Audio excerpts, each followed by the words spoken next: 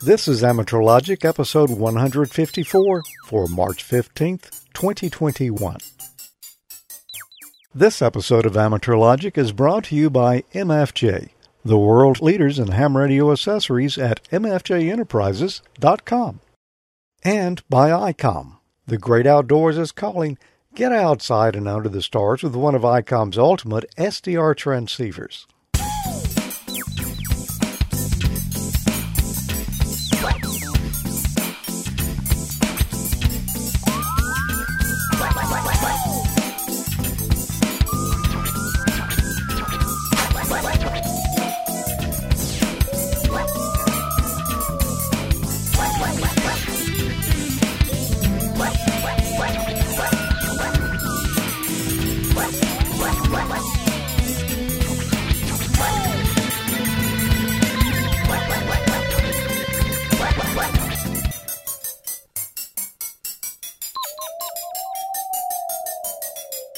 Good evening and welcome to another episode of Amateur Logic. I'm George.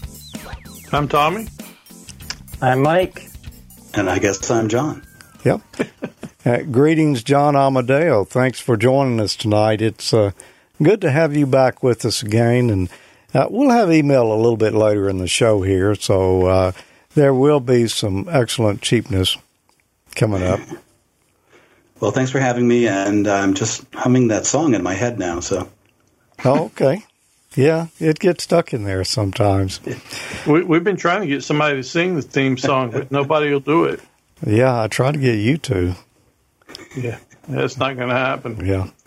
Well, the captain has illuminated the seatbelt light, so you might want to buckle in. It could get a little bumpy tonight. Things are kind of running behind a few minutes, had a few issues. Just in the hours leading up to the show tonight, I had some issues at work that a critical computer went down, and I had to deal with that unexpectedly. And then I came back here and turned on all the gear in the video studio, and I heard something that, a little buzz, a little crackle that didn't sound right.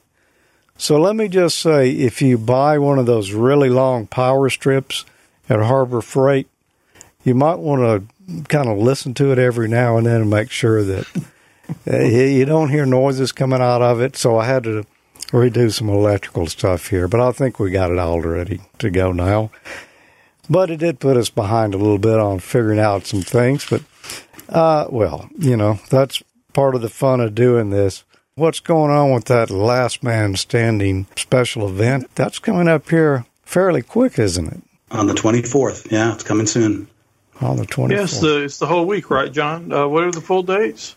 It's the 24th to the 30th. I had originally proposed a one-day, 2-hour special event.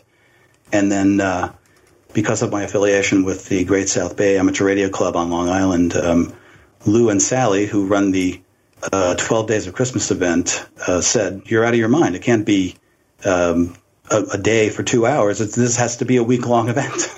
So since they volunteered, I accepted that great offer, and it's just gotten bigger and bigger every day. Yeah, I see some things have changed since we last mentioned it. So what's new with the event since the last time you were on? It's just it seems to be growing almost every day, and that we have a lot of control operators that'll be assisting us. We'll get to that video later, but we have a control operator representing KA6LMS /0 all the way through /9. We have bonus stations, KA6LMNS and W6LMNS, and I will be working, as will Rob AA6RA, working from the stage, directly from the stage, to make contacts directly or even relay contacts. And there's a lot of digital stuff going on, so not to leave out technician class licensees or people in other countries, or who just don't have, if we just don't have the propagation. Not the least of which is going to be a multi-mode evening on Saturday the 27th, which you guys are doing, the AmateurLogic.tv guys are doing, very similar to your own sound check. And I'm really excited about that because I've been getting questions from other countries and people that don't have, HF radio stations that want to participate. And I think that's going to facilitate that in a big way. Yeah, we're looking forward to it. And I see you put out a new promo video. So if you guys have seen the video, you may want to go check out the latest version of it, because the Soundcheck Net, the networks that we're using, some of the nodes have changed. We've got a few additional ones.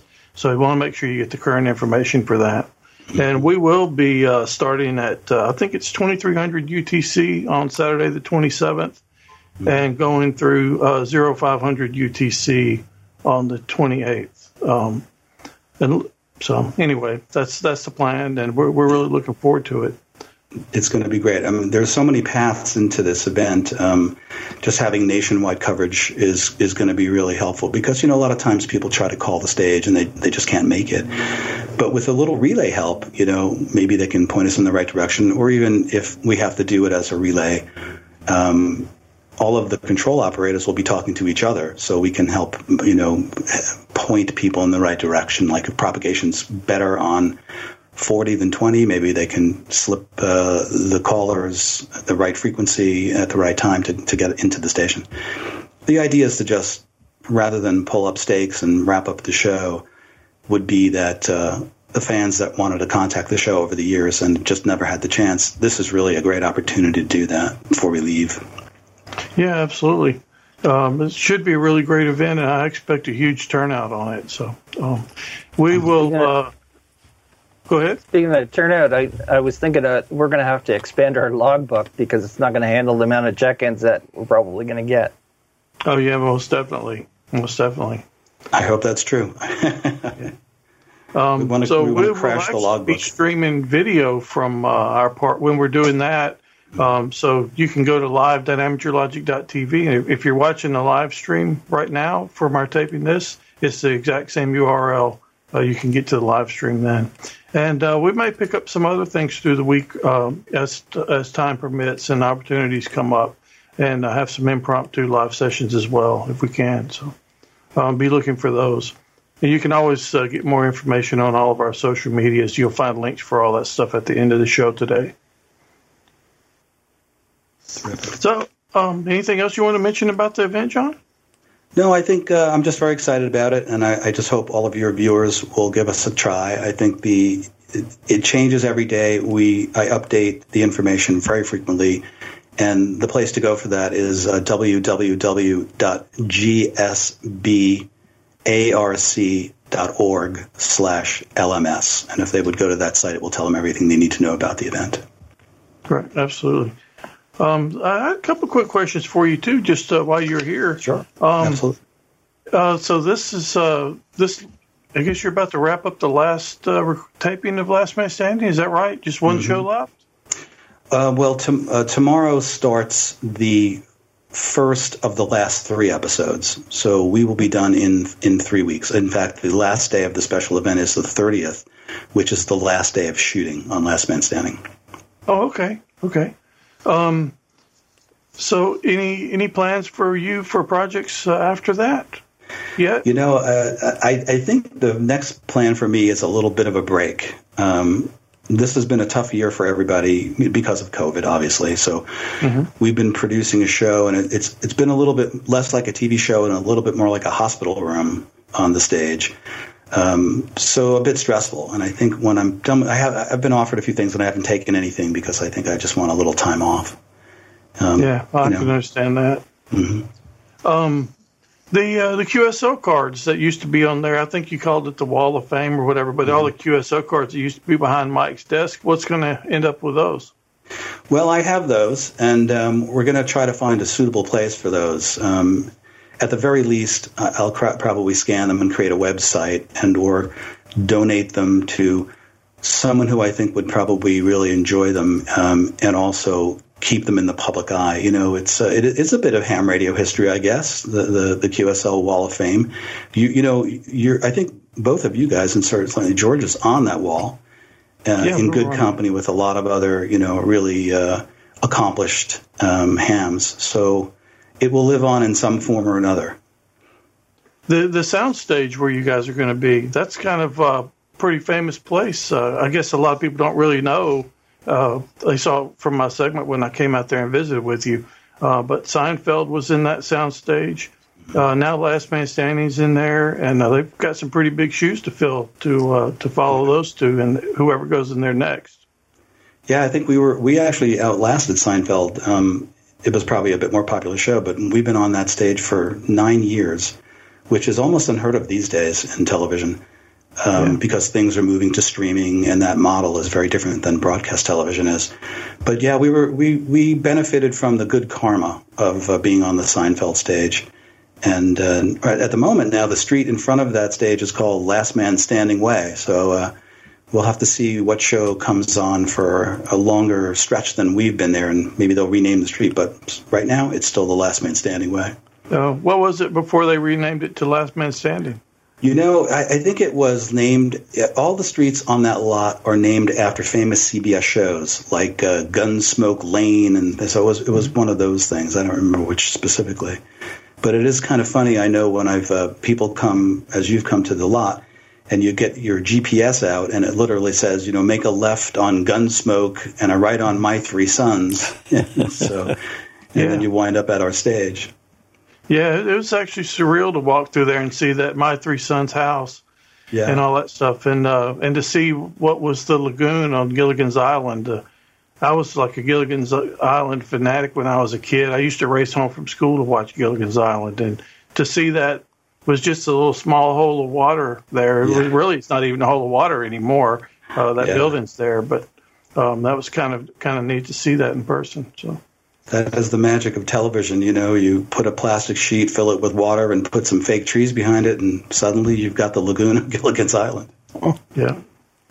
So that's all I really had, I guess. I just wanted to kind of get some updates and pass the word on to the viewers. Anything that may have changed, and anyway, just kind of get that going. And just you guys keep stay tuned to the Amateur Logic social media, and any changes we have, we'll post there as well. Great. And the website that John mentioned, and we'll put that on the lower third. Let's take a look at this. That's a little promo on the net, and it'll give you a few more details about it. If you're a fan of Tim Allen's TV series Last Man Standing, you'll have a final chance to contact the show's amateur radio club station before it goes QRT. This is KA0XTT73. The week-long KA6LMS radio special event starts on March 24th at 0000 UTC and runs through 2359 UTC on March 30th.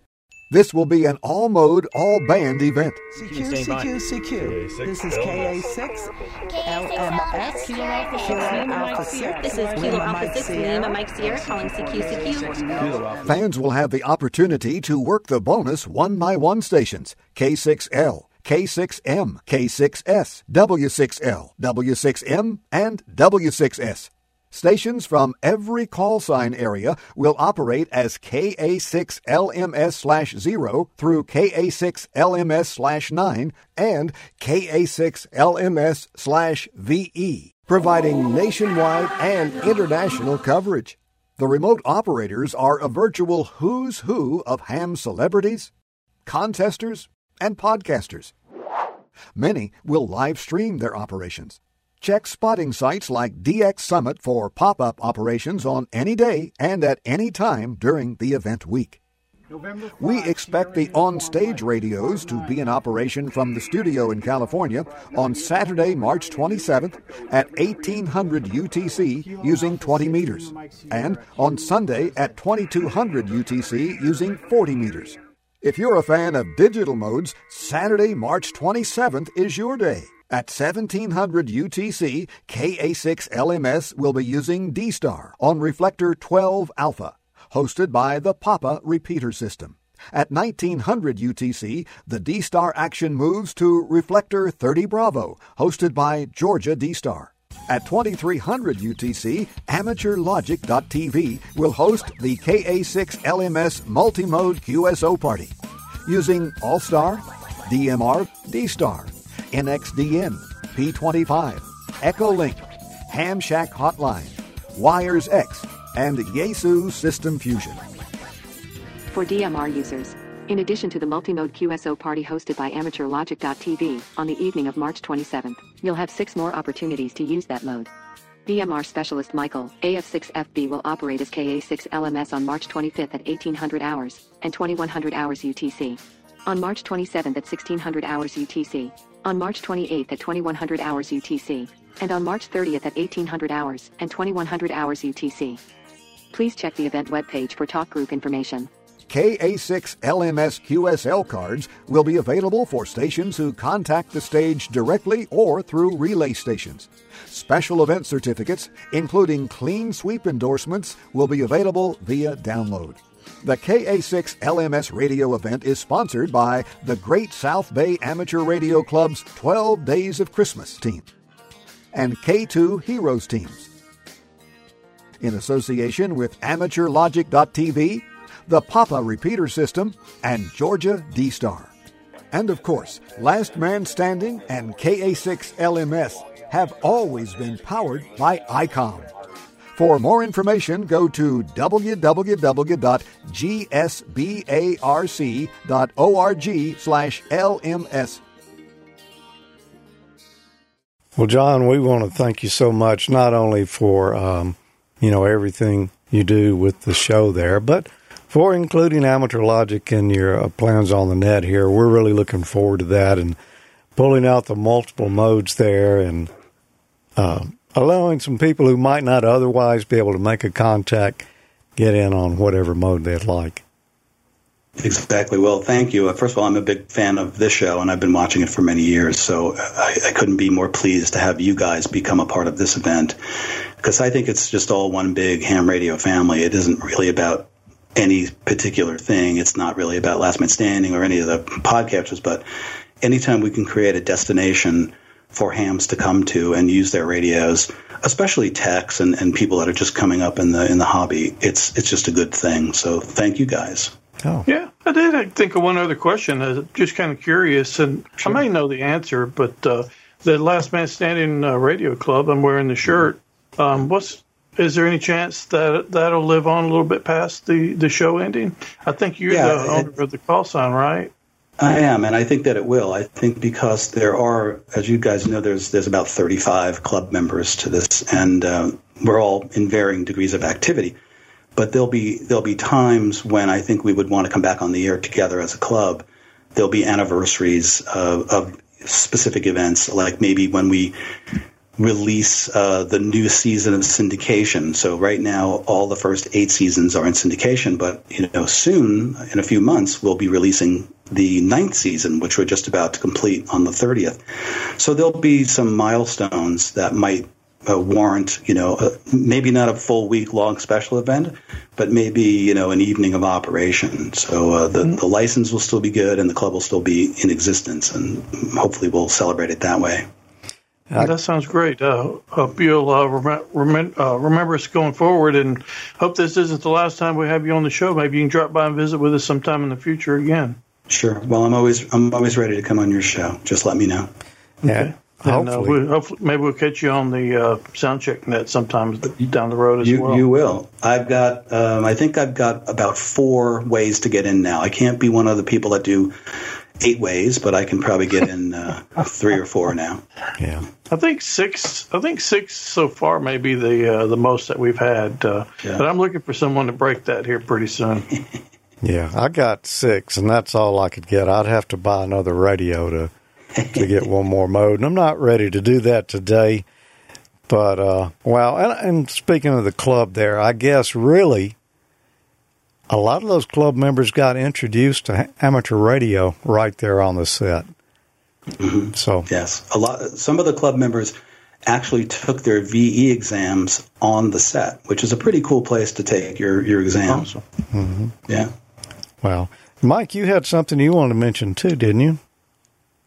I did, and there's a little bit of a story to it because I made the cutoff just in time. It was going to press that same day, and I managed to get a hold of Alan, the editor of the Canadian Amateur magazine, And I told him about it, and he said, send me the copy. So I sent him the copy, and you can find it on this current issue of TCA Magazine, which is the March-April edition, on page 42.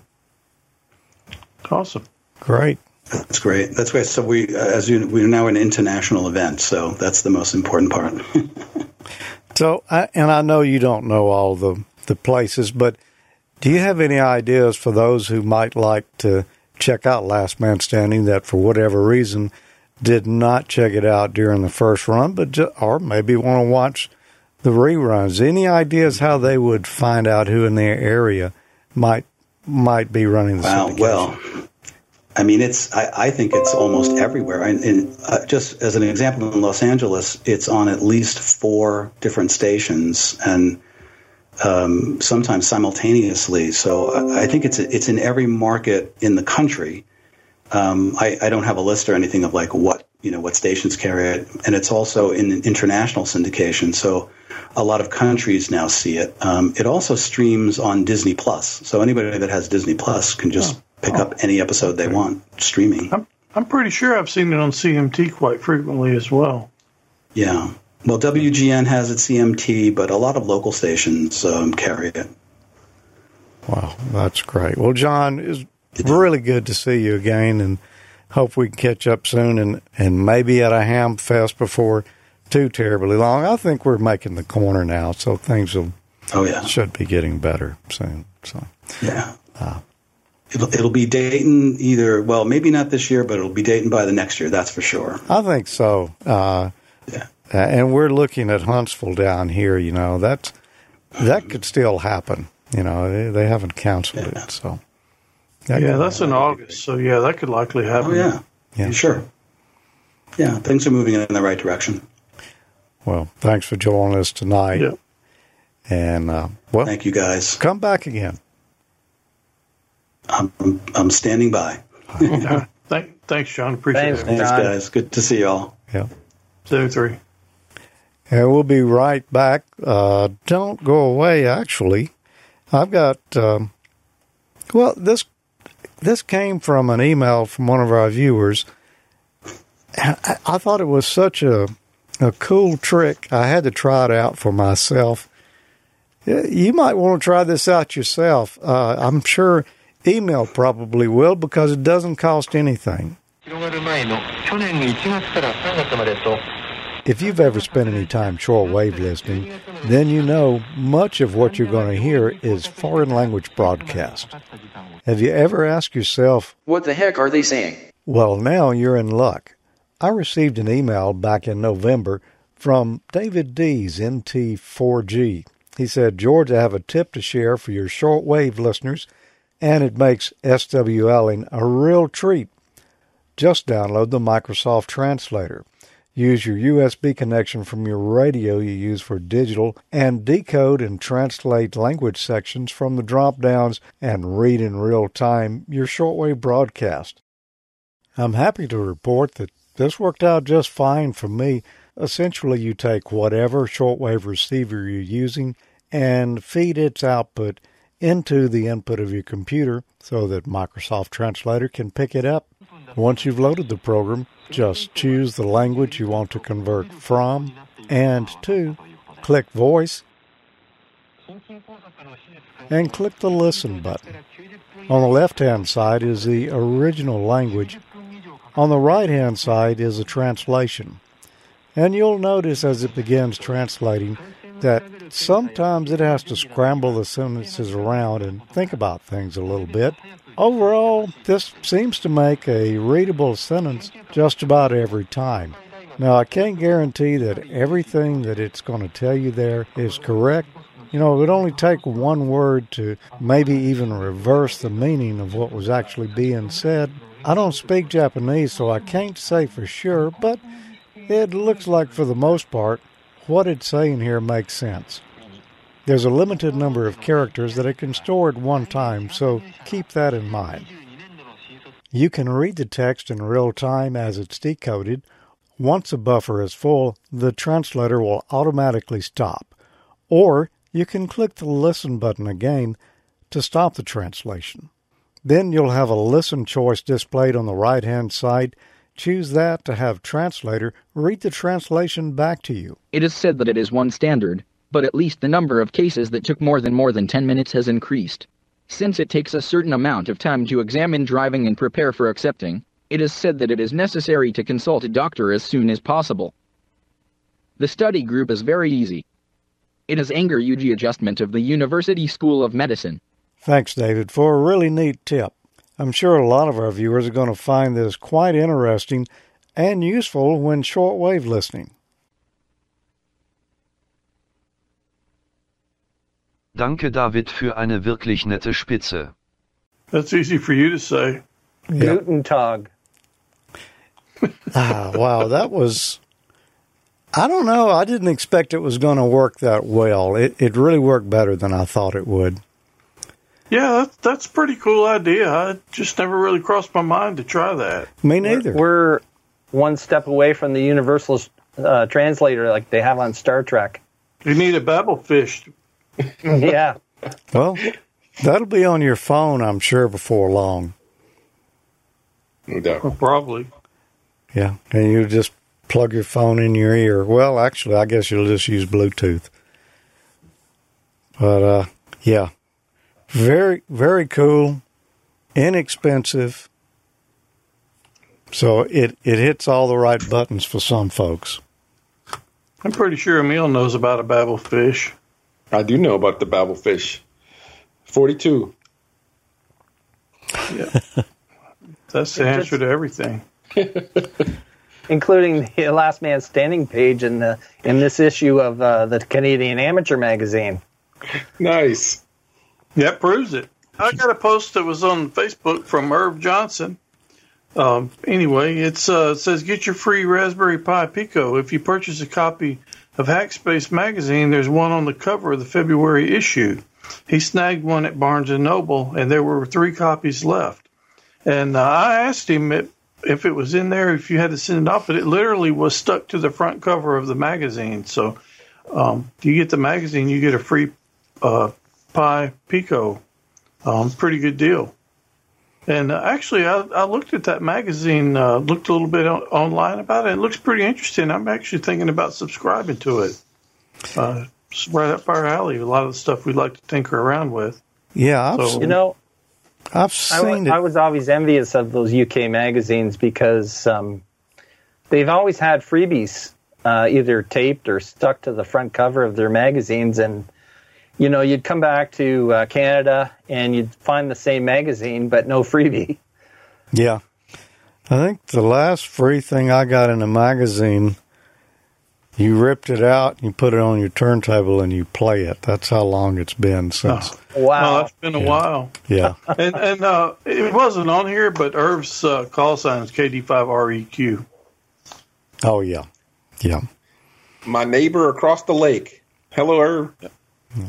I have seen a few issues of that magazine, and yeah, it is good. I think really I'm going to subscribe to it. It looks really interesting. And Tommy, was it last month you did the segment on the Pico? Yes. Okay. Well, I finally got mine hooked up.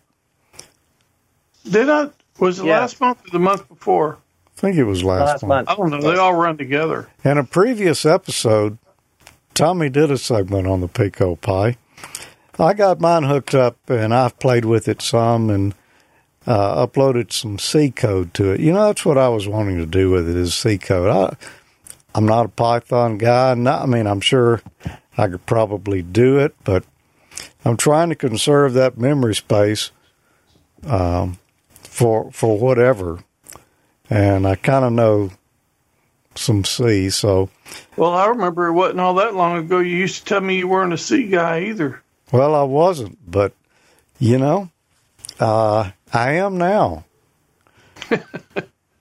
So if you can see where I'm coming from. But, there's examples out there for, for that as well as Python. Maybe some other languages. If not, they're coming, I believe. I see what you're saying. Yeah. Stop it.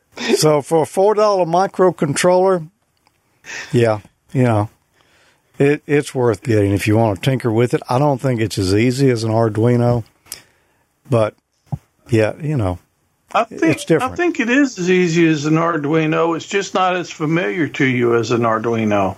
If you were starting from scratch, you probably wouldn't say that. Yeah, but I'm just starting from C. But yeah, I see.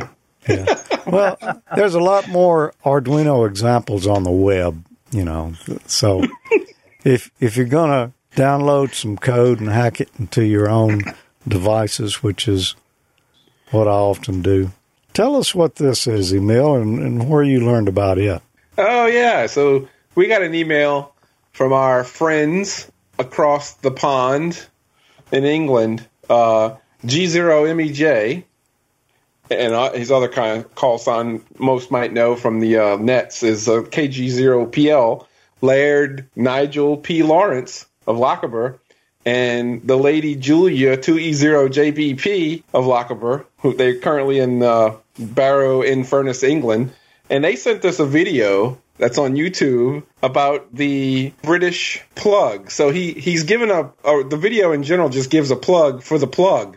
And I learned, at first I looked at it and thought, okay, what is this? And then I watched it and learned a few things about their engineering and the design behind it. And they're really, really, really proud of that plug. One of the things they pointed out, though, and made light of was the fact that it tends to fall on the floor with the prongs facing upwards. So if you step on it, you might get the United States Lego experience. So that's what Nigel sent us. Toodles to them. Take it a watch because it's a pretty neat video. I had no idea there was that much design behind what's in that plug there. So I don't want to give it all away, so give it a look. And thanks, Nigel and the lady Julia. Yeah, I have not seen the video. I guess I need to go catch up and watch it. I wonder how many of them actually have a fuse inside the plug there. That's one of the things that's in the video on how they used to basically serial wire the entire house, and the fuse would blow any one place, it would shut off the rest of the place during the war. So there's plenty of little things in there that you can pick up and learn from what he covered in there. Plus the length of those wires made it so that the hot and commons cannot hit the ground if you happen to yank the wires out because of the lengths of them. So there's lots of little tidbits in there.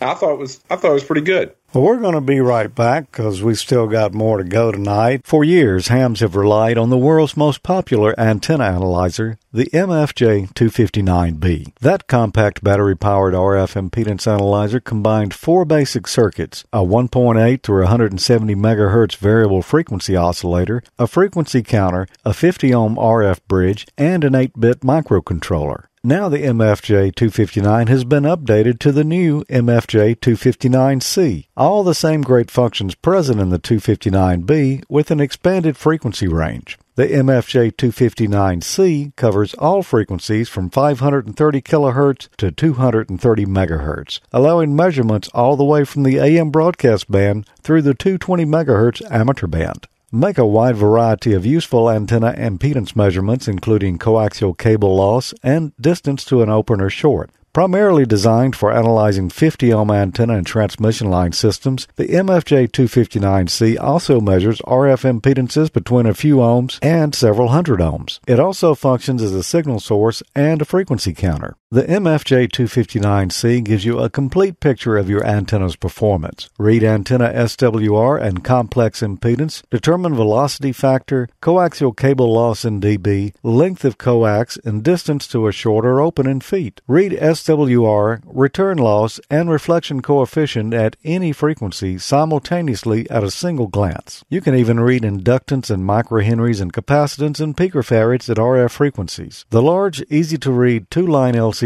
screen and side-by-side meters clearly display all the information you need. While a lot of new antenna analyzers have appeared in the market recently, none give you the flexibility and wide assortment of RF measurement capabilities the MFJ 259C does. And for UHF, the MFJ 269C adds 415 to 470 MHz coverage with a characteristic impedance input of 0 to 600 ohms and a 12-bit A to D converter. But wait, there's more. Now the new MFJ 259D and 269D give you coverage down to 100 kHz plus the 2200 meter band. When it comes to wideband antenna analyzers, no one's got you covered like MFJ.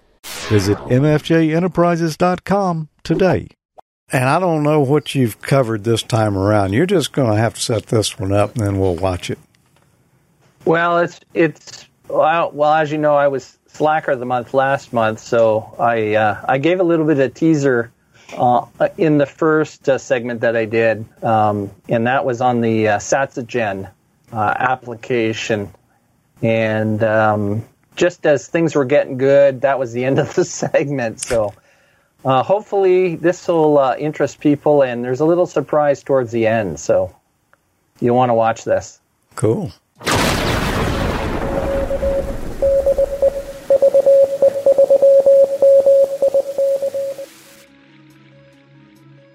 Hi everyone, Mike V3MIC here. Last time we took a look at the Atom Pluto SDR and a short tutorial on installing SatsaGen. You may recall that SatsaGen is a software app that, when used with the Atom Pluto SDR, is a fully functional spectrum analyzer. I also mentioned that this project is relatively new, and it has been under development by Alberto IU1KVL. We need to ensure that our hardware device is selected. Check to ensure that your device appears in the SDR device drop-down list. If it doesn't, you'll need to check that the USB driver for your device is installed and connected properly.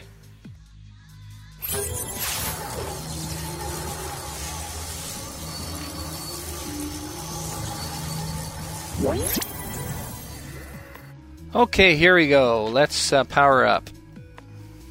Did you see that? There was a very quick initialization screen that appeared there, but you can view it if you hit the trace button. You can see all of the initialization that takes place when it fires up your device.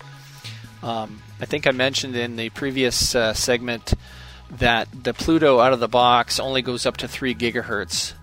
But the moment you plug it in to SatsaGen, it will detect the limited range, and it will actually modify the firmware so that the device is capable of going up to 6 gigahertz.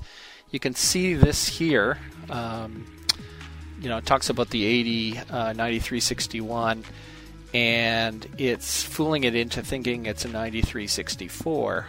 So once that's done, it's done. I can take this device, plug it in anywhere, even without an application, and the frequency range is extended permanently, unless for some reason I decide to readjust it through firmware again. But anyway, we can go ahead and close that.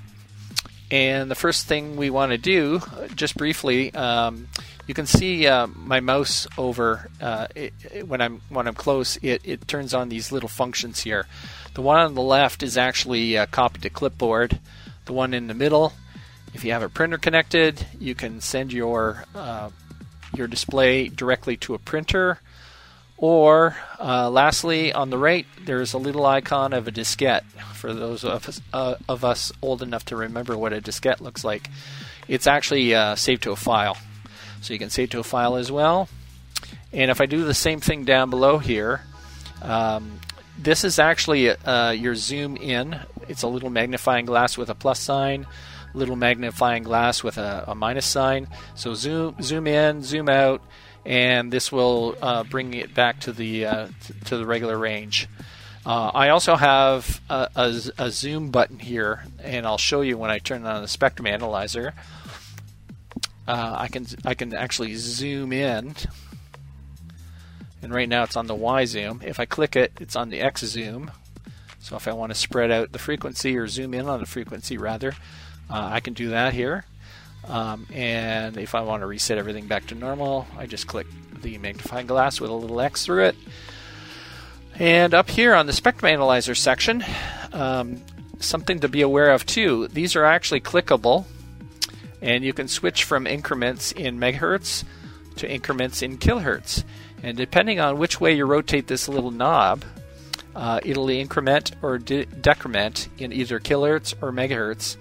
Also, you can direct entry on the display. This span is your frequency span. You can see I've got a 1 megahertz span that I'm viewing right now. If I want to make this, say, 2, I can also do a direct entry on the screen just by pushing 2, pressing enter, and I now have a 2 megahertz span on the screen. There's a few settings I'm not going to get into, like the RX gain and the other control up here. So we'll save that for another segment. Down below here, because the Pluto is also capable of transmitting, I also have a frequency generator capability. Just by turning this on, you can see I've got a center frequency of 446 megahertz, same as what we're displaying up here. And you can see there's my signal right there. I'm currently set for FM narrow. I could set it to FM wide, and you can see a change there. And also it supports DC, CW, and AM. There's some other features down here that I won't get into, and that has to do with harmonics. And if you want to experiment even further, there's another panel which has to do with tracking, peak hold, threshold levels, and so forth, and adjustable in units of hertz, kilohertz, and megahertz just by selecting it from the drop-down list. Anyway, we're not going to worry about those right now, so let's get those out of our way. And also, you'll see at the bottom of the toolbar here, there wasn't enough room for all of the buttons. But if you click the next, you'll see additional buttons that appear when you click next, and you can hit the previous to get you back. Transmit power. This is interesting. Your transmit power, even though it doesn't say next to the legend here, it doesn't say what the increments are. But I can tell you that it's in dB, dBm to be exact. And by rotating the knob counterclockwise, I'm going to reduce the power, and you can see that I'm into the negatives. Incidentally, plus 10 dBm is the same as 10 milliwatts. So that's the frequency generator. There's a section here in the middle which is a little more advanced. It has spectrum analyzer with tracking generator. If I turn that on, because I'm set for you can see my lower limit of 50 megahertz, my upper limit is 500. You can see it sweeping across the band here. Useful things for that would be a spectrum analyzer with a tracking generator. You can tune cavity filters.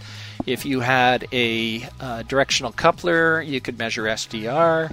But those are the more advanced features, and we're not going to get into that for this segment. So anyway, what else can I show you right now?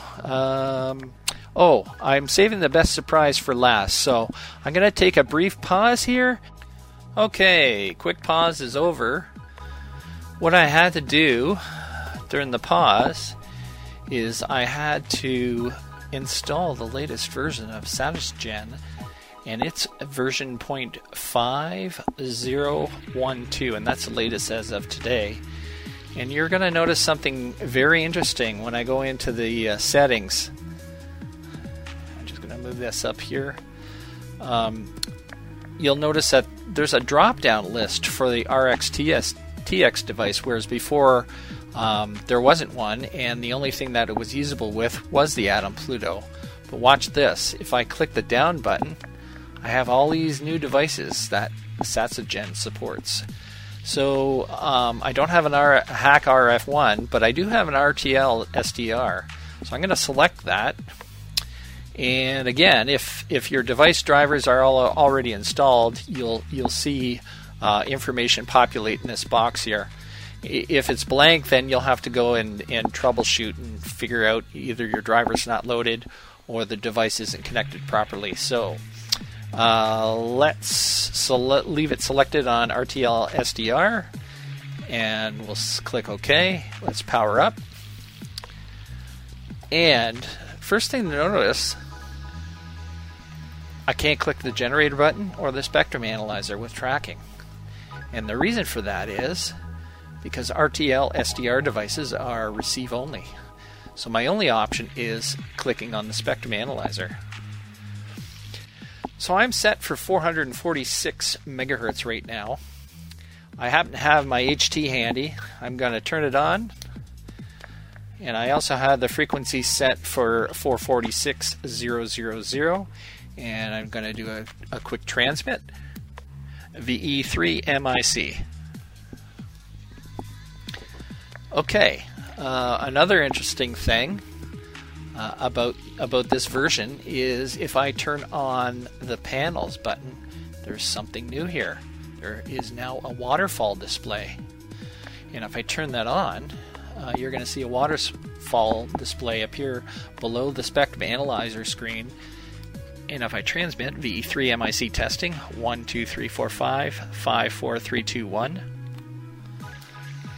And let's see. Let me just give a little bit of. I'm going to zoom out just a little bit. Let me get on the X zoom here. Widen that out. VE3 MIC testing. We'll zoom out just a little. Whoops, that's too much. A little bit more. VE3 MIC testing. Isn't that neat? Anyway, I thought you folks would be interested in knowing that the latest version of SatsaGen supports RTL SDR dongles. So that's the surprise for tonight. You can go ahead. I'm posting it in the show notes. Download SatsaGen and plug your little $20 RTL SDR dongle in and have some fun. That's all for now. 7.3 from VE3 MIC. SatsaGen is still in its early stages of development, but it seems to be developing quite rapidly. And while it might be a little early to rely on SatsaGen as a certification device, many will still find it useful in the ham shack. And so with that, I guess we should thank Alberto IUV or IU1 KVL for creating and developing this very useful software application. And there isn't any current documentation yet, but if you join the groups.io group, SatsaGen, you can get all kinds of information. And I've actually posted a few myself. And Alberto actually has responded to me, the same very day. So that's your best bet. If you have any issues, you can just post them there in groups.io. And I look forward to the next version. I know somebody was asking about the SDR Play, and I think the only thing why it's not supported is I don't think that Alberto has one on hand yet. So he's not able to develop for it. So anyway, I suspect that the SDR Play will come sometime down the road. Okay. You know what I like about it? I liked about it was the interface, how they made it look like a standard spectrum analyzer, right? It had that look to it. Mm-hmm. Yes. I wonder if there was a specific model of spectrum analyzer that he modeled the panel off of. I don't know. I haven't run across any that have check boxes or drop-down list on them yet, but that's kind of hard to do in actual hardware. That'd be good to see. Yeah. Well, Mike, we had a few photos tonight. I had some tower photos that we're going to look at here in a minute, but you've got some tower photos too. I thought this was kind of interesting the way that this looked. I was trying to determine what the failure was. Let's take a look at some of these photos here. First, what is this, Mike? That is a 100-foot self-supporting tower. I don't know what make it is, and I wouldn't say it even if I knew, but that is the repeater site for VE3 SMR and VA3 Triple B. So VE3 SMR is on 6 meters, and Cousin Jerry, VE3 EXT, who I believe is watching tonight, he kind of looks after that one, and there's a club that looks after the 2 meter repeater VA3 Triple B. I'm not sure. It's obviously not due to ice failure. From what I gather from speaking with Cousin Jerry, apparently there's going to be a party going out on Sunday to have a look to see what, in more depth, what caused the failure. But it's certainly not due to ice buildup. There's obviously no ice, although he did mention that the winds were very high that day. So he's thinking either metal fatigue or perhaps something like that, or perhaps there was some water that got in, froze, and split one of the pipes. I don't know. But we've also got Don, VE3 WFD, who's also involved with that, and he sent me a bunch of those pictures as well. What is it now, Mike? A 50-foot self-supporting tower? I think it's a 100-foot tilt-over tower. The trouble is, it's tilt over at the 50-foot mark. I was looking at it, and the part that had fallen over, it looked like there were no flanges up there, so it must have broke off right above the flanges. That would be my guess, and I guess some of the speculation is if water got in there, froze it, or rotted out where it would be welded to the plate. But they won't have a better idea until they have a look at it when they go out there on Sunday.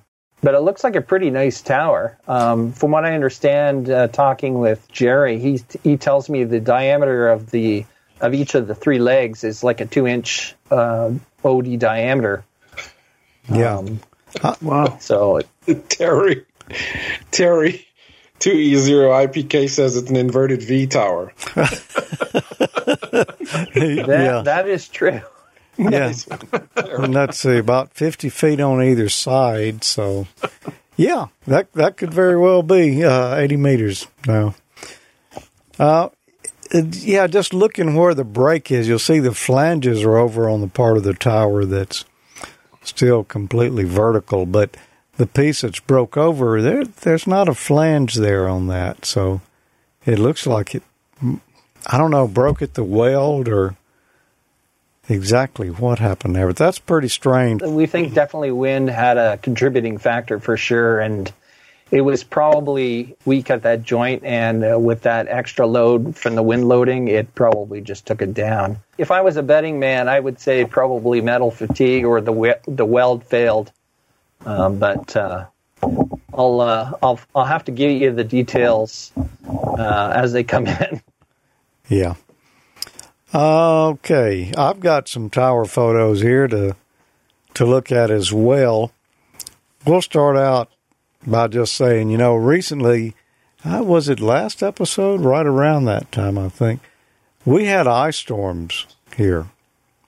Like for a whole week, practically. It was really cold and a lot of ice here, really, and a little snow too, but down south, occasionally we'll get a warm front coming off the Gulf, and it gets up above the cold front that's down here on the ground.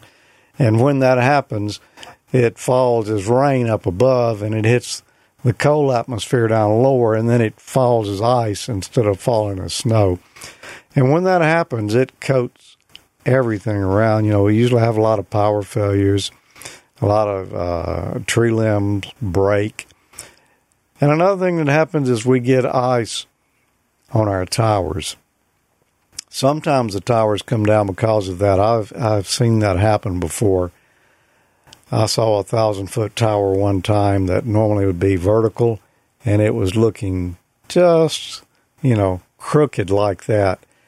And so I called the engineer for him. I said, look, I think your tower's going to come down over there. And later that afternoon it did.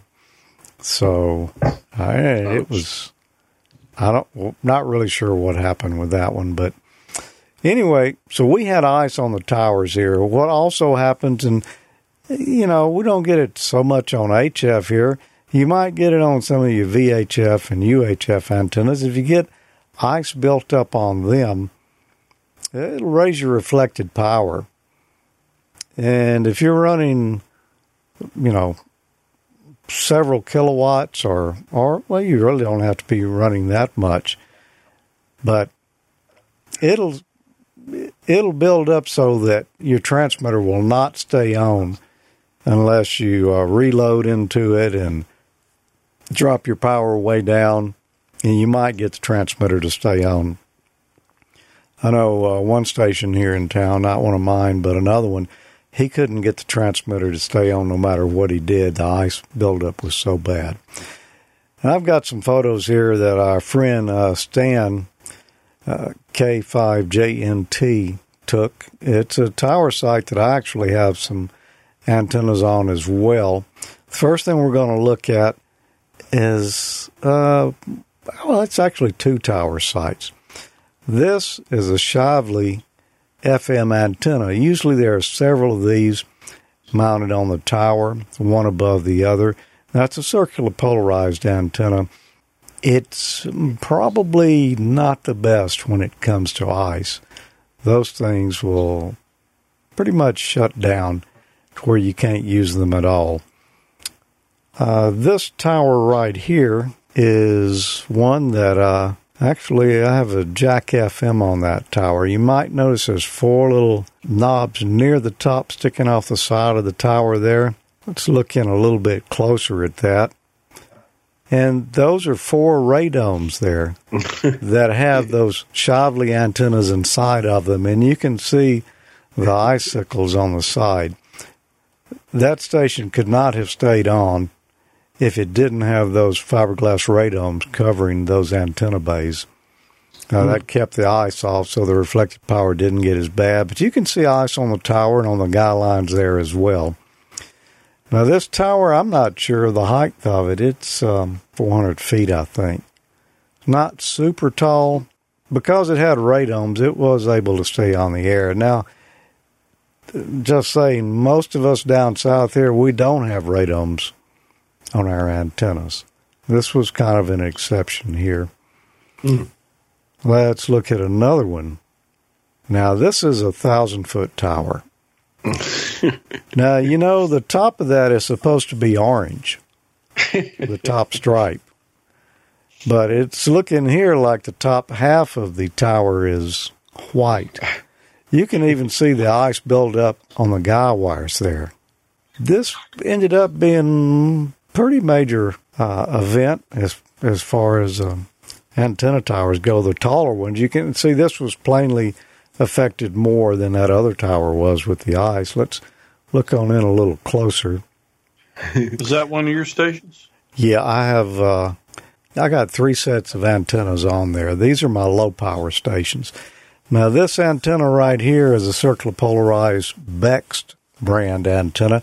It's lower power. It is broadbanded, so it'll work pretty much across the entire FM band. And I've got 3 pairs, in other words, 2 of these antenna bays right here stacked at 3 different locations on the tower. One of them is combined. I have 3 different signals that run into it. Another one is for another station, and the other one is a backup antenna. Wonder what would happen with these if they took on a little ice. Now, let me just say, that's pretty lightweight stuff there. That's a much cheaper antenna than what we use typically for full power stations. You can see that looks a little bit different than the actual photo. Those 2 little arrows sticking out the side there, that's the FM antenna. And I'm not sure right off if that section of the tower was orange or white. I don't remember. But if you look right below the antenna, there's something a little diagonal there. Yep. If you look at that closer, that looks kind of like a VHF antenna, doesn't it? like one of those Decibel Products antennas that we use a lot on repeaters. That thing took a hit too. Now, because of the angle, it's not right there at the FM. It's a little lower on the tower. Not a lot, but a little bit lower. Somebody's got some problems there. Which repeater is that? It's not a repeater. It's probably a two-way system for, I don't know, the county or someone, some business or something. That tower has a good many antennas on it. There's the other one. This one is up higher. This one's at 800 feet. Look at the ice on that thing, man. I can't believe that it's stayed on and worked and is still working. Are you sure those aren't refrigeration coils? Yeah. And look at the tower. Wow, that thing's like almost a solid wall of ice, it looks like, from that angle. You should pay a mill, like that show, Deadliest Catch. When the ships get iced up, they get a big hammer and start wailing on the on the steel. Yeah, you could get a mill with a big hammer at the base of the tower and smack the tower legs to break off some of that ice. Yeah, you might need more than that Amateur Logic cap, Emil. Yeah, I was going to say, I'm not standing at the bottom of anything like that with a hammer. And that's what I was going to say. When something like this happens, if you got to get out there, you need to do it while it's still frozen. Don't wait till it starts melting. It can be pretty bad. As a matter of fact, this particular one, ice fell off that tower and tore up a satellite dish for another station, as well as punched a number of holes in the roof. So, yeah, it can be bad. Now, there's more stuff. This is an ERI antenna. This is a circular polarized FM antenna, and usually you have a number of bays of that stacked up there to increase the gain. This, in my opinion, is the best FM antenna. Generally, those are cut a little bit, let me think about it, rather than a little bit above. I think that's it. And when ice starts building up on it, it detunes the antenna in the direction of the desired frequency. So it actually gets tuned a little bit better. But we got so much ice on these this time around that it affected these antennas a lot. I saw a lot of reflected power coming back from those. Stan actually had one of these. It's a 12 bay on that same tower we were just looking at. You know what's amazing to me is the you can really see how the altitudes change. You know, some of those higher altitudes for the towers, it's good for tropospheric ducting maybe, but not so much for towers. Yes. Yeah, you see the frost line going up? Yeah. This is the top of the tower we've been looking at. There's that 12 bay antenna off the side. You can see the ice on the guy wires, and you can see that guy wire on the right-hand side. Part of that ice has already started falling off of there. There you go. Wow. Look at that. Man, and you can see right kind of near the bottom of it, just a little to the left of those ERI bays, you can see mine at 800 feet. That's pretty severe ice. I've never seen photos this close up before, on a 1,000-foot tower. So I did not know how much ice was getting on there, but now you can see. The other station that I said could not stay on the air, it was at a different location. The antennas were mounted on a pole on top of the tower. The photo I saw of it was not as high a resolution, but it just looked like a solid piece of ice, just straight up and down. You couldn't see anything protruding out the sides for the antenna bays. That's what will happen at 1,000 feet in the air in an ice storm. You know, there are towers that are 2,000 feet, and that's as tall as they get here.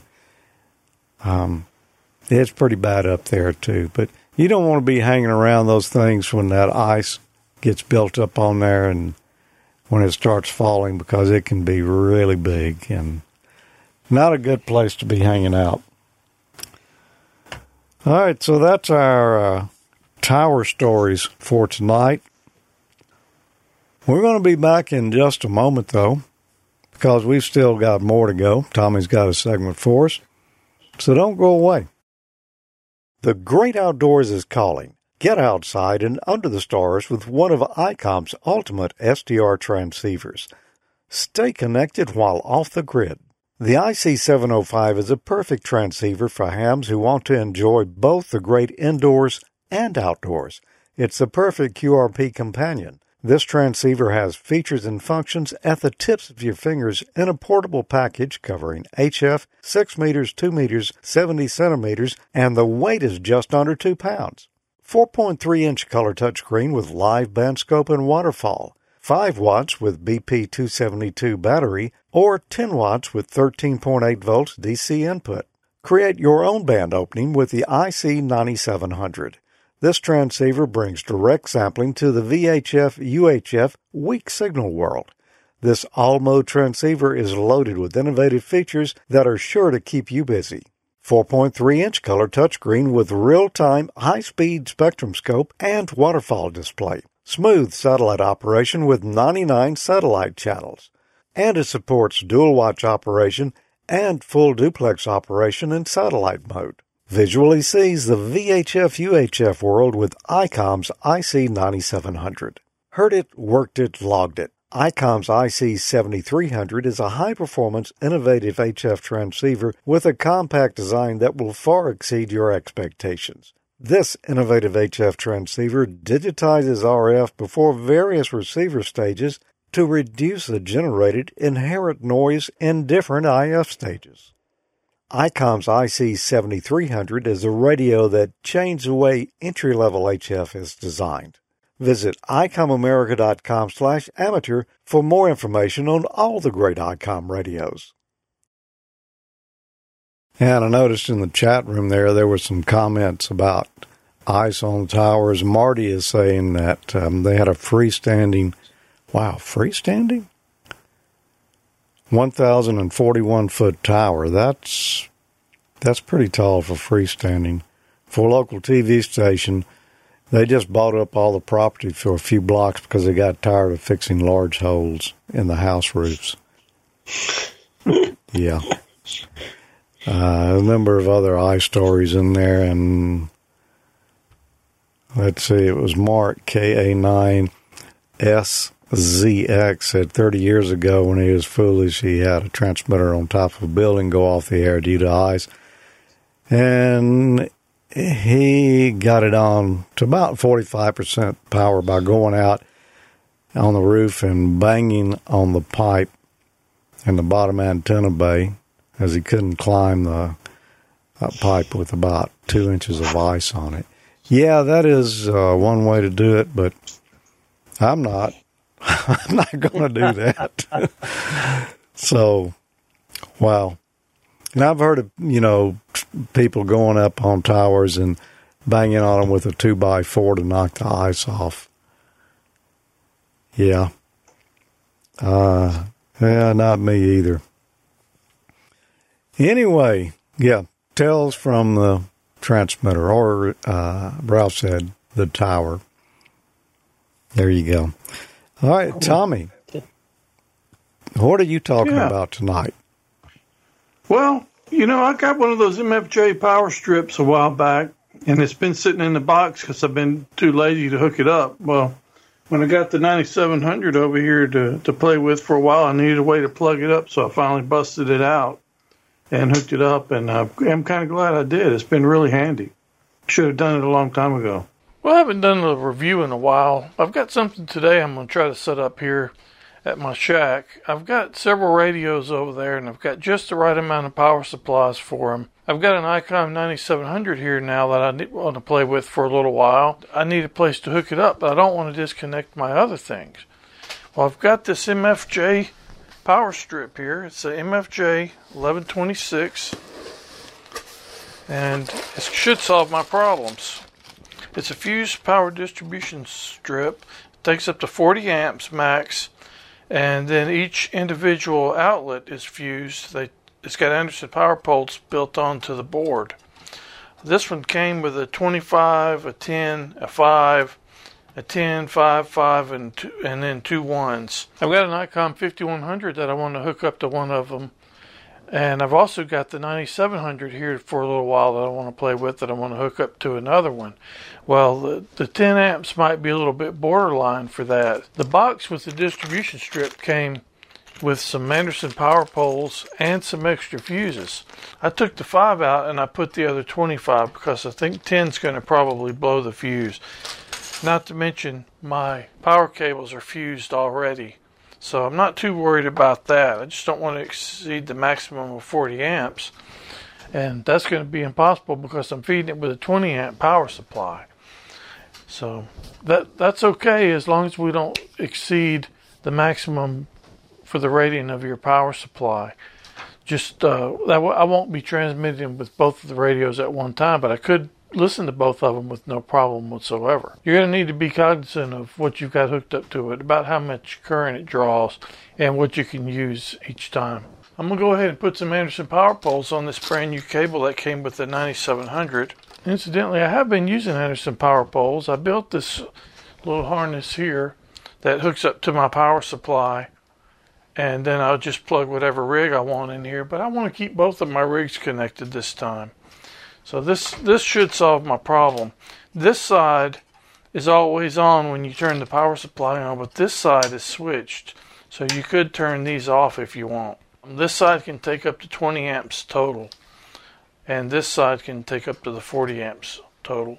Let's go ahead and put the power poles on. I'm going to need one red and one black insulator, and then 2 of the terminal connectors themselves. So let's go ahead and do that. I went ahead and pulled the ends of the insulation off of these cables, and this should fit right on this piece of wire with no problem. And if you've used these crimpers before, they're very nice. I bought these at Huntsville, so they go in like so. So slip the wire into the right one and crimp it down until it releases. It's a ratcheting mechanism, and you have to put a certain amount of pressure on it for it to connect. So that one's done, and that was pretty easy. Let's go ahead and do the other.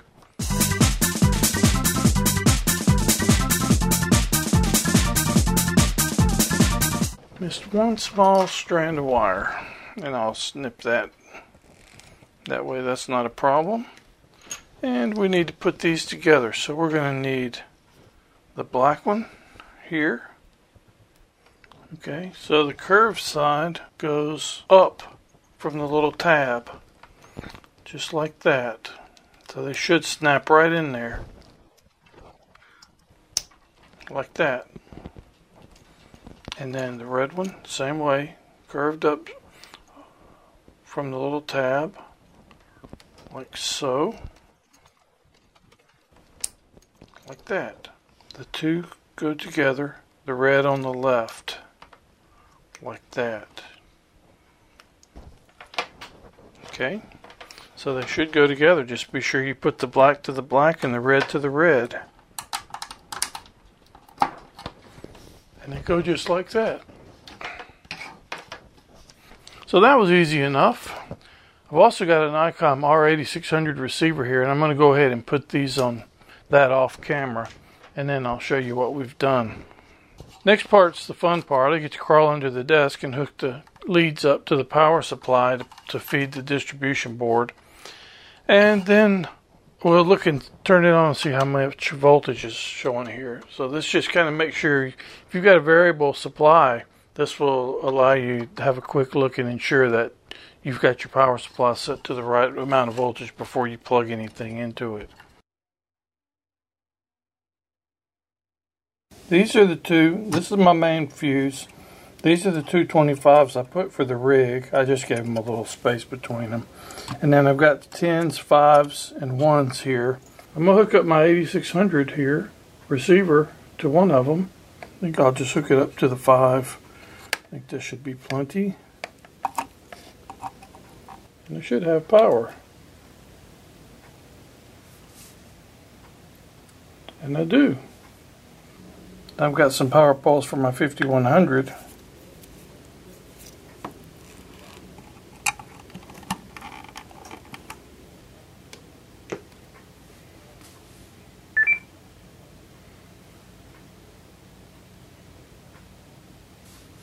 Awesome.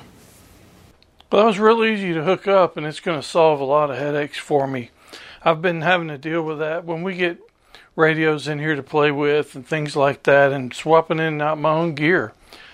It's nice to have a common connector for the power poles, which is kind of the standard in the ham community, and that distribution strip is just made for this purpose, so I can put things in and out.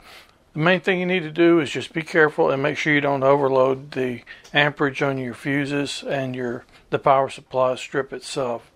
Before I did all that, I did check the board. I took the back off of the strip and made sure that the wire for those smaller fuses was not smaller than the one for the larger fuses, and they're actually not wired anyway. They're soldered straight onto a PC board with pretty good sized traces, so you shouldn't have any trouble with that at all.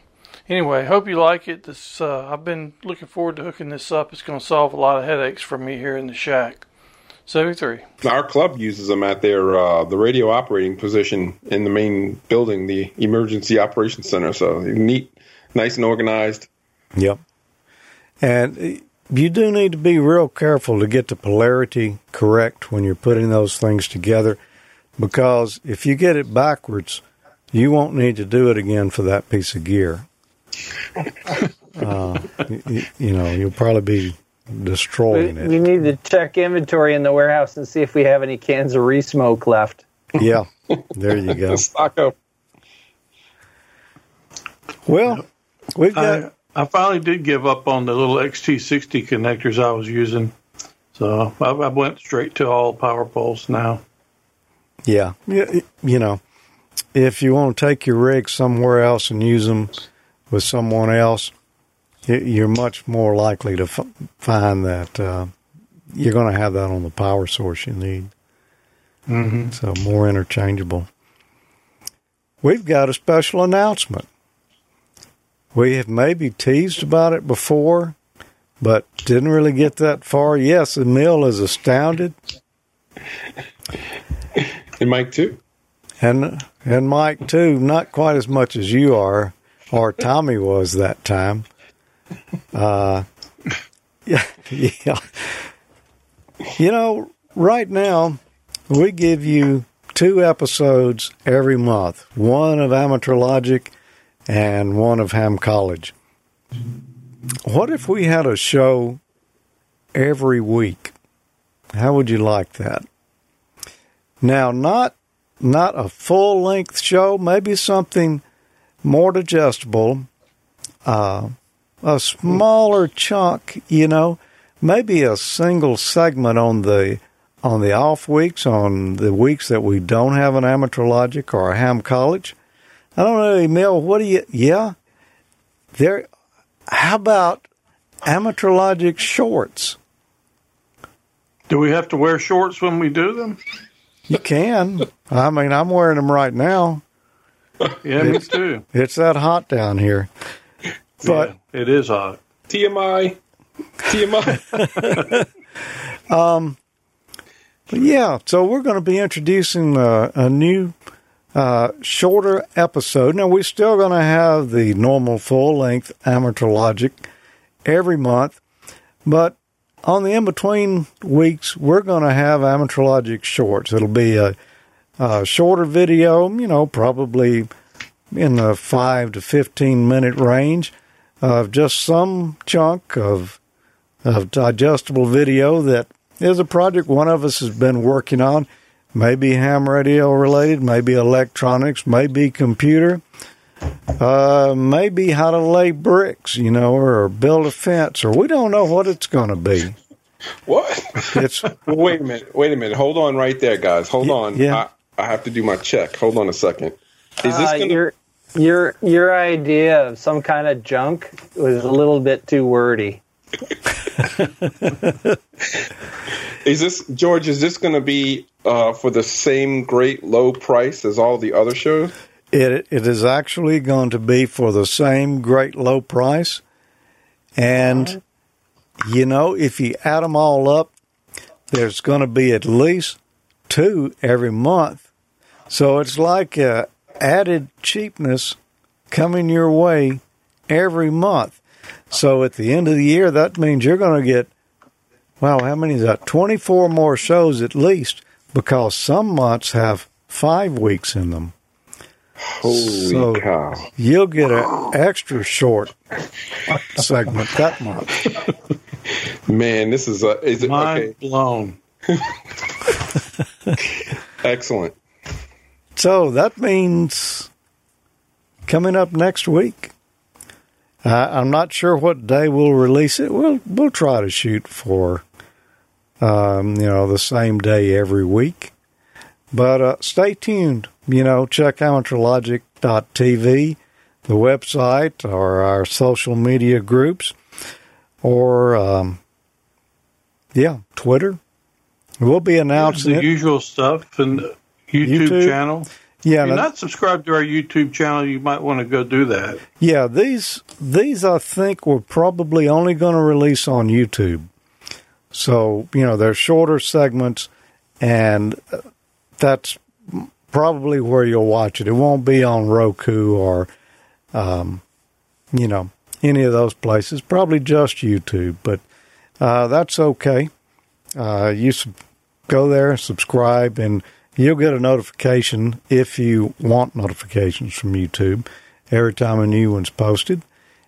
And we ask on any of the shows, if you do watch it on there, and if you do see it posted on social media, if you would like and share, that really helps us out a lot to kind of grow the word here on the shows and kind of help keep things rolling and bring new people in.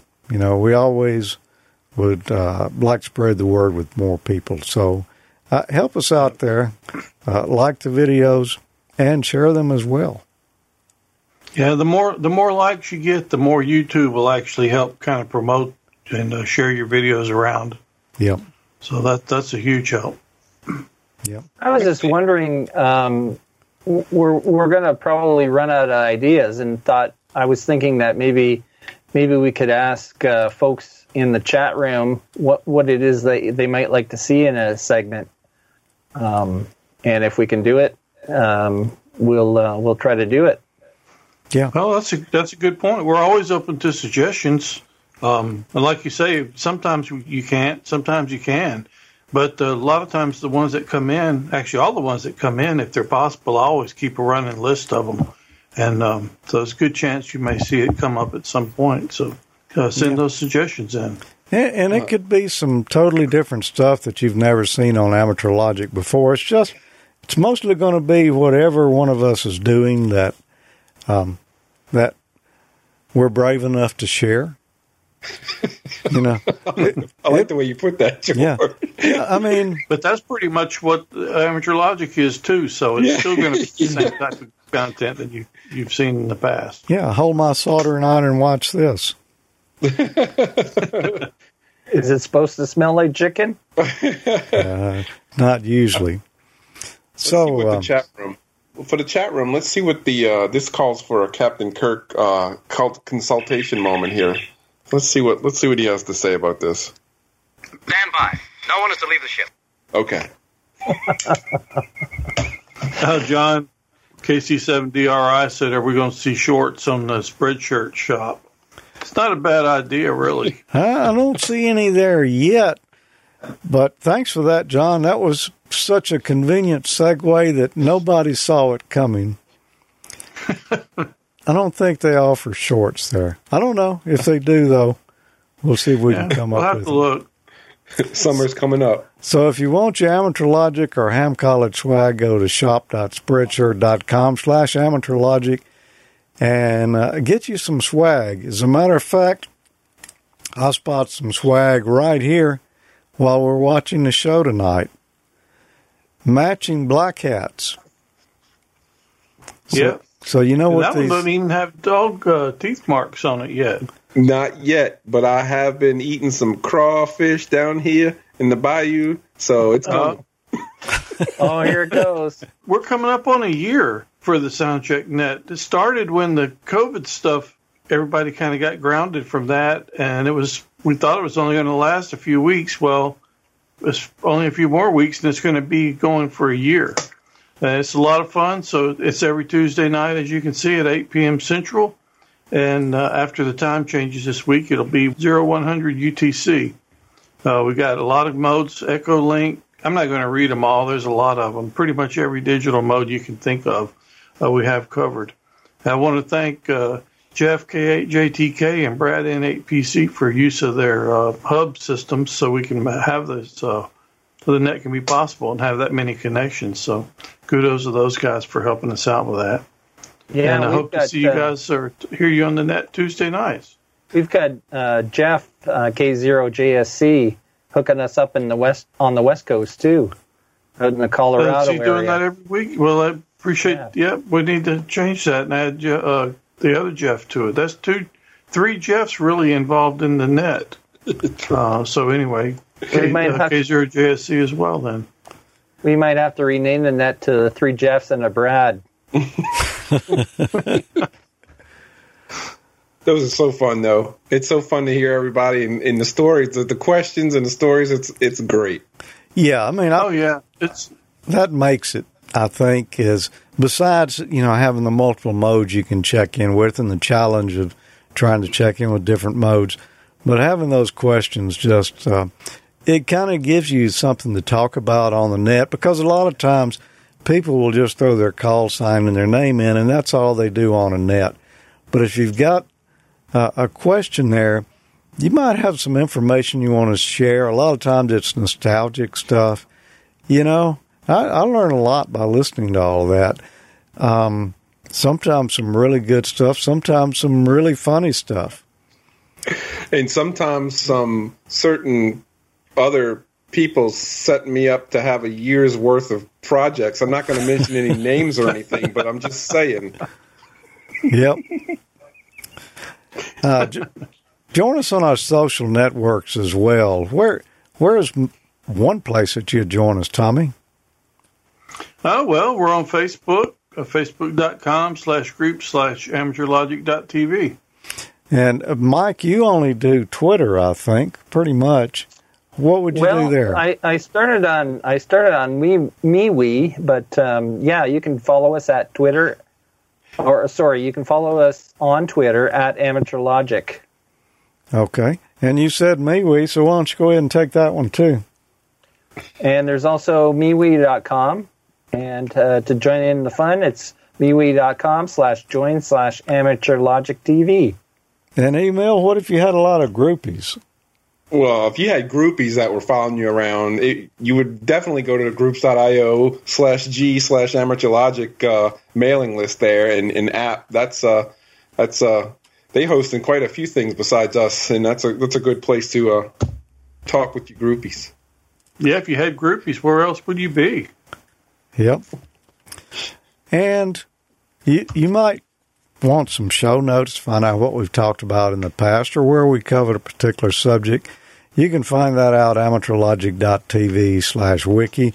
Show notes there for Amateur Logic and Ham College, and I guess, we'll include the Amateur Logic shorts as well.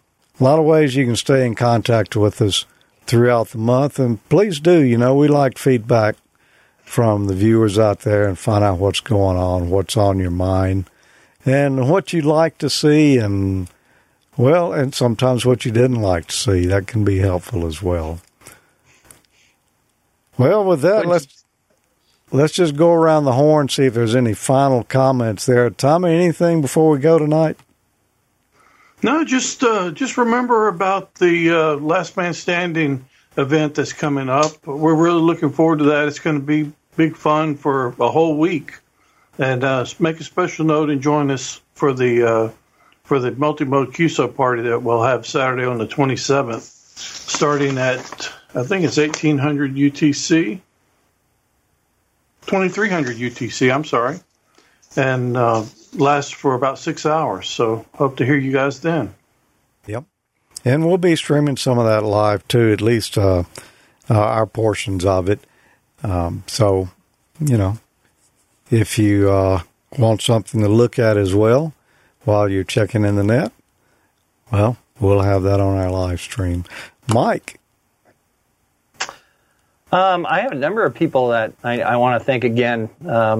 Let's see, we'll start, since we're talking about Last Man Standing, Alan, the editor at the Canadian Amateur Magazine, for squeezing that info in for us at the last minute. Yeah, appreciate that. Very, very, very kind to him for him to do that. And also for Alberto IU1 KVL for doing the SatsaGen program and being so responsive on the group's IO page. And lastly, but not least, cousin Jerry V3EXT and Don VE3WFD for sending in those pictures of the tower site, the tower of the repeater site. Cool. Yeah, and thanks also to John Amadeo and the whole crew at Last Man Standing for 9 great seasons. That's really unheard of. Not hardly any shows, I think, make it that long. Email. Final thoughts. Well, all right, yeah. I'll give a shout out to John Amadeo, too. Great show. I enjoyed all of them, seasons. I watched every one of them. And I'm looking forward to the shorts and the nets. Loving meeting everybody out on the Soundcheck nets and doing that in general. If you haven't done it, get out there and talk to us. It's awesome.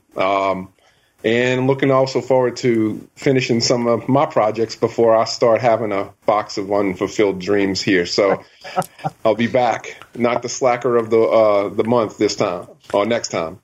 Okay. John really has been a good ambassador for ham radio and brought it to a lot of people's attention through that show. So really appreciate him for doing all that. Yeah. And ICOM, too, for following through and, supplying the radios and such and help promoting the show, and everyone who did it. 7-3, everyone, thanks for being here tonight, and join us next week for the first episode of Amateur Logic Shorts. And who's going to model the shorts? Yeah, we hadn't decided that.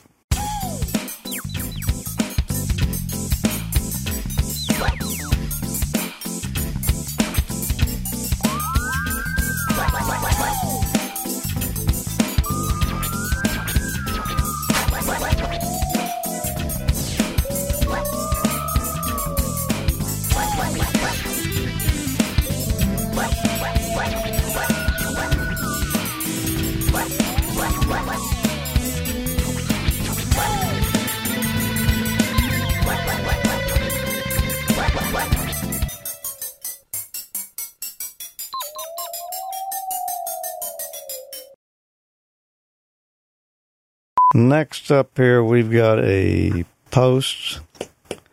I've gotten Mike written there, but I know that it's email instead. Email. Yes. What were you going? Well, no. I think actually it is Mike. Never mind. Forget what I was saying there. Emil, where's Mike? Yeah. Mike, I think you had something you wanted to mention at this point in the show, a post that you saw recently. Which post was that? Is that yours? That's Emil's. That's mine. That's Tommy's. That's his. Okay. Who's on Mike, first? never mind what I was saying there. Tommy,